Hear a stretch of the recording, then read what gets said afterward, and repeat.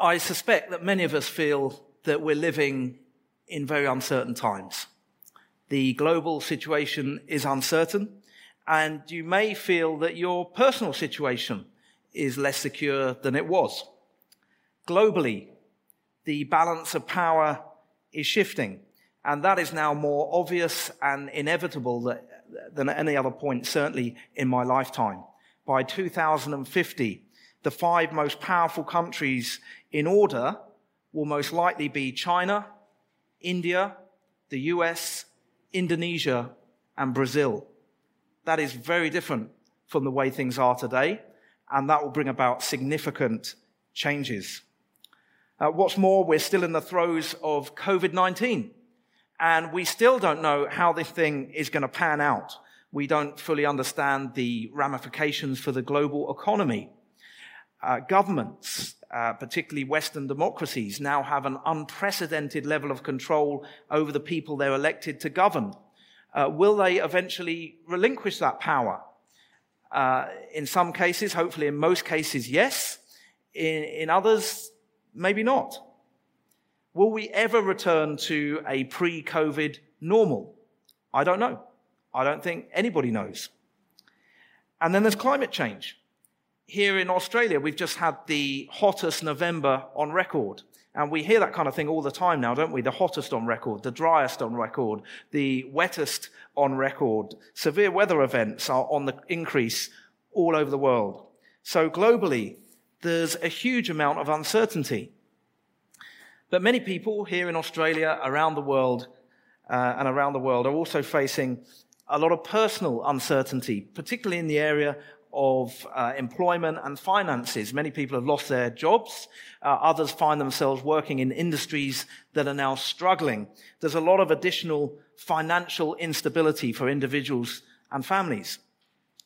And of course, there's a myriad of other factors that might make people feel uncertain about the future. And this can create a lot of worry and anxiety. Well, today's passage gives us an appropriate response to the uncertainty of our lives and a sense of stability in an uncertain world.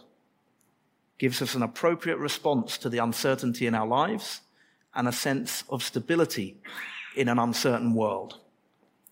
Luke's gospel begins with the foretelling of the birth of John the Baptist. That's when the angel appeared to Zechariah in the temple and told him that his wife Elizabeth would give birth to a son in her old age.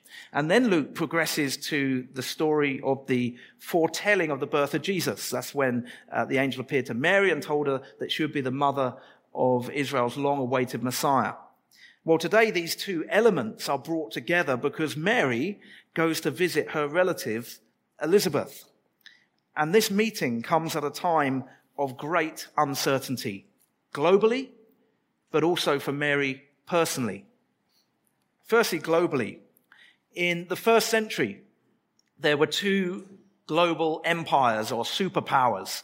There was the Roman Empire in the West, which occupied the area around the Mediterranean, Europe, North Africa, the Levant. That's the eastern edge of the Mediterranean.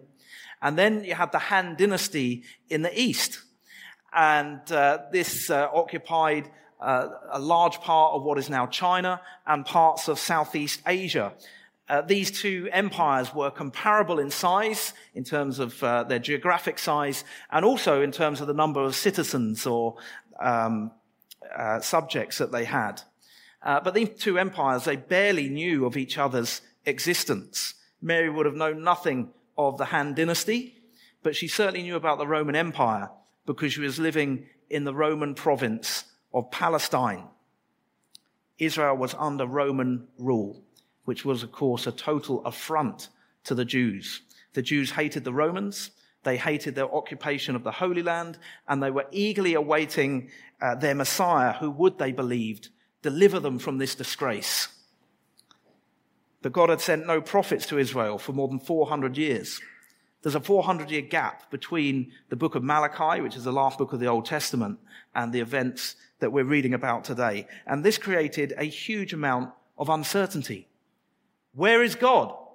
The people were asking. Why doesn't he save us? Why does he allow his people to suffer such disgrace? So there was uncertainty, but there was also impatience. A group called the Zealots were on the ascendancy, and they wanted to eject the Romans by force. Within a generation of the events that we're reading about today, there was a period of increased Jewish resistance against Roman occupation, but it was sporadic, and there were lots of small groups and factions involved, and they weren't particularly organized until AD 66, when all those groups came together and expelled the Romans from Jerusalem. Well, you can imagine the Roman Empire wasn't going to back down to this little rebellion in a far-flung province. So it came down with an iron fist. And in AD 70, Jerusalem was completely destroyed in what has to be one of the most violent, brutal, and inhumane events in all of human history.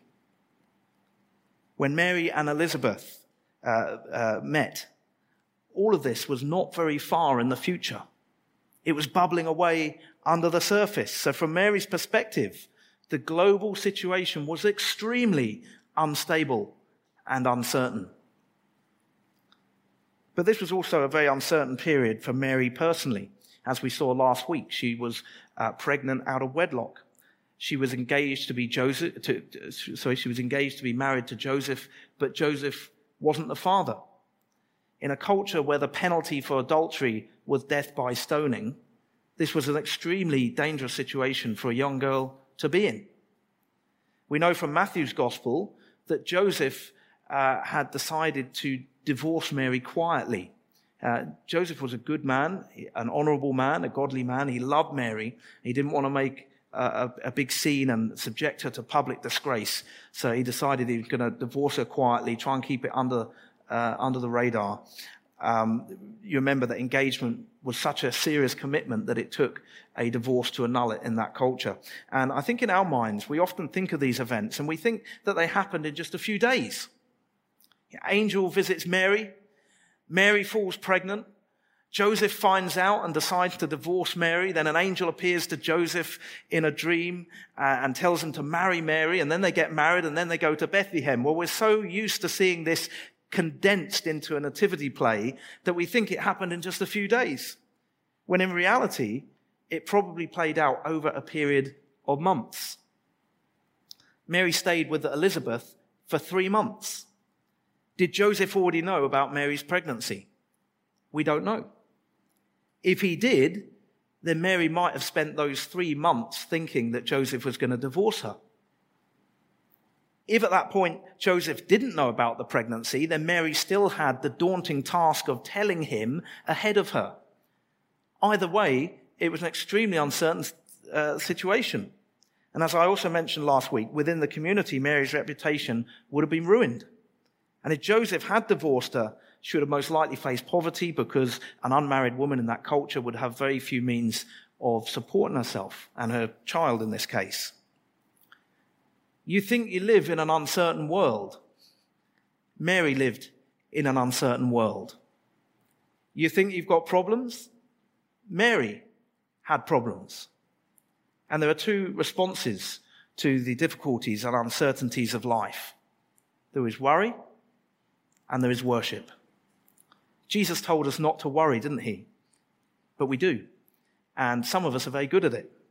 In fact, we spend a lot of time worrying about things that will never happen, like vital statistics, if I can say this word, vital statistics. Did any of you read the Asterix books as a child? Vital statistics was the tribal chieftain whose constant fear was that the sky would fall on his head tomorrow. We can be a lot like that, can't we? Worrying about things that never happen. But there's no sign of worry at this meeting between Mary and Elizabeth. There's joy, there's excitement, there's worship, but there's no sign of worry, because everything points to the fact that God is doing something new. God is in control of the future. God has a plan, and he's putting it into action.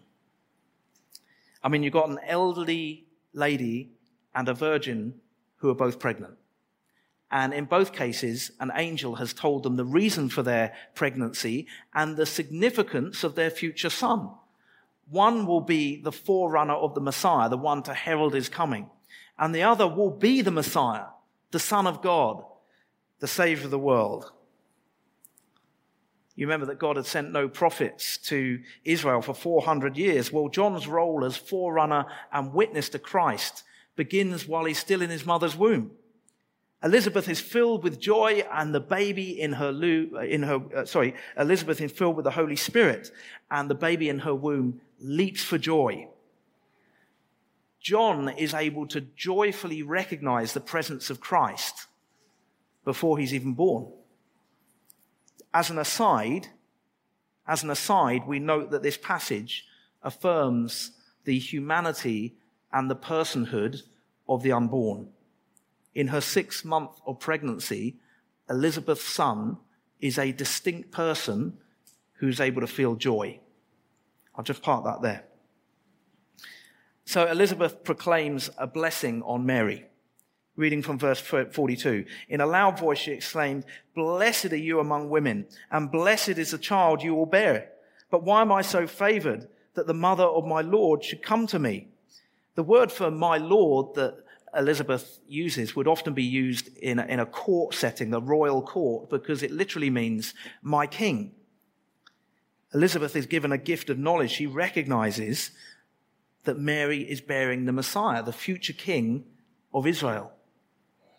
And Mary responds with a song. It's often called the Magnificat because that's the first word in the Latin translation. Magnificat means magnifies. My soul magnifies the Lord, or in our translation it says, my soul glorifies the Lord.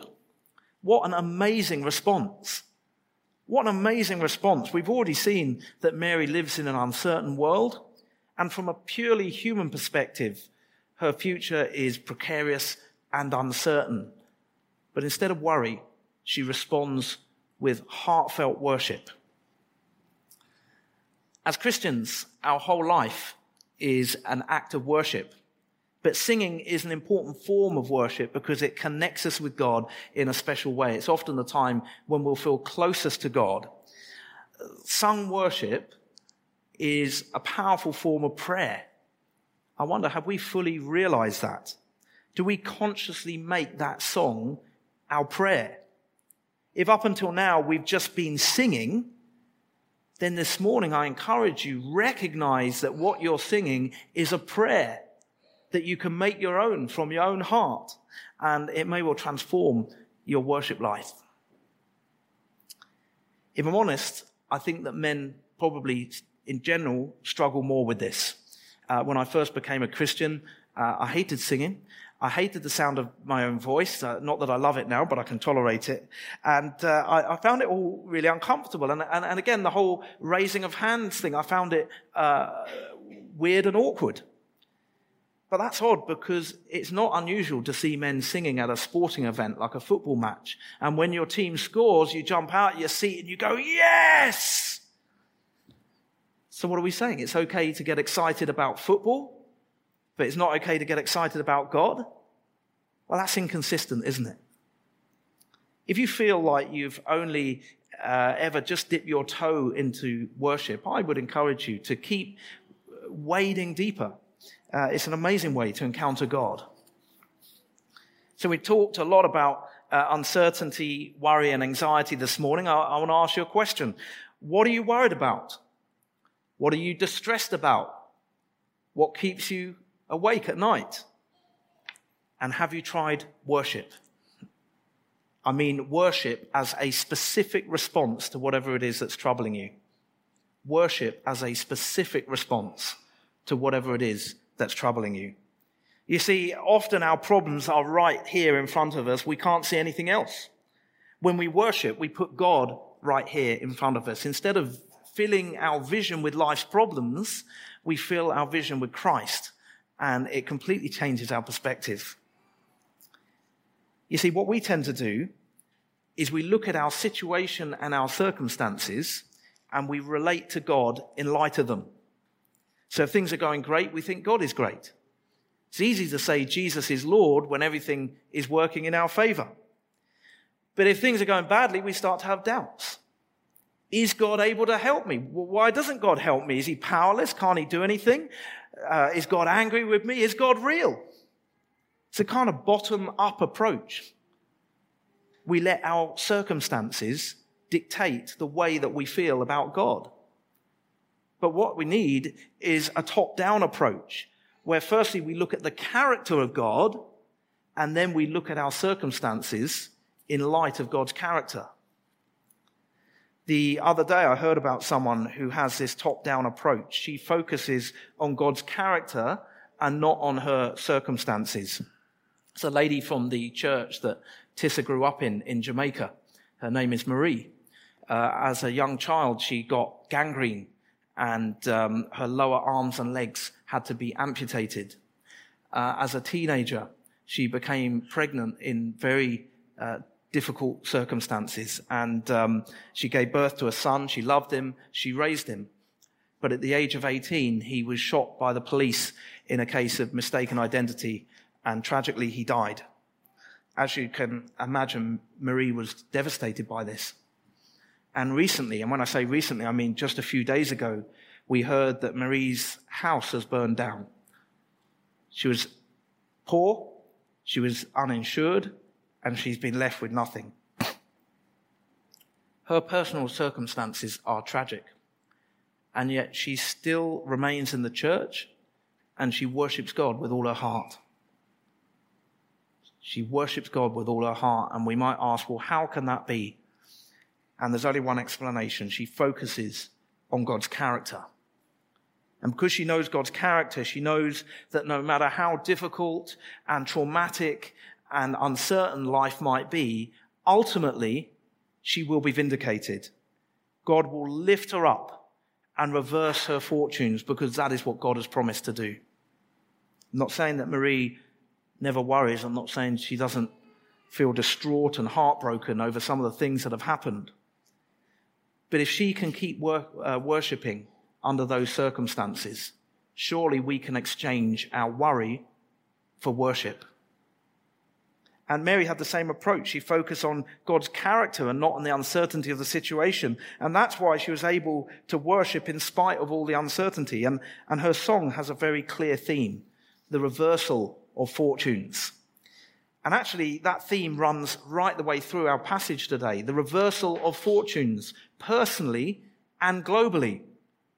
Personally, Elizabeth had to live almost as a pariah, because in that culture, being barren was considered a curse from God. So people would have assumed that Elizabeth was unable to have children because of some secret sin in her heart. But Elizabeth became pregnant in her old age.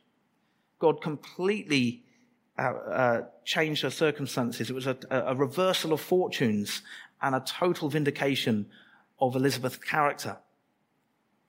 And then Mary, almost certainly she was on the receiving end of malicious gossip. The stigma of being pregnant out of wedlock may well have followed her whole life. I mentioned it last week in John 8. The Pharisees asked Jesus, "Where is your father?"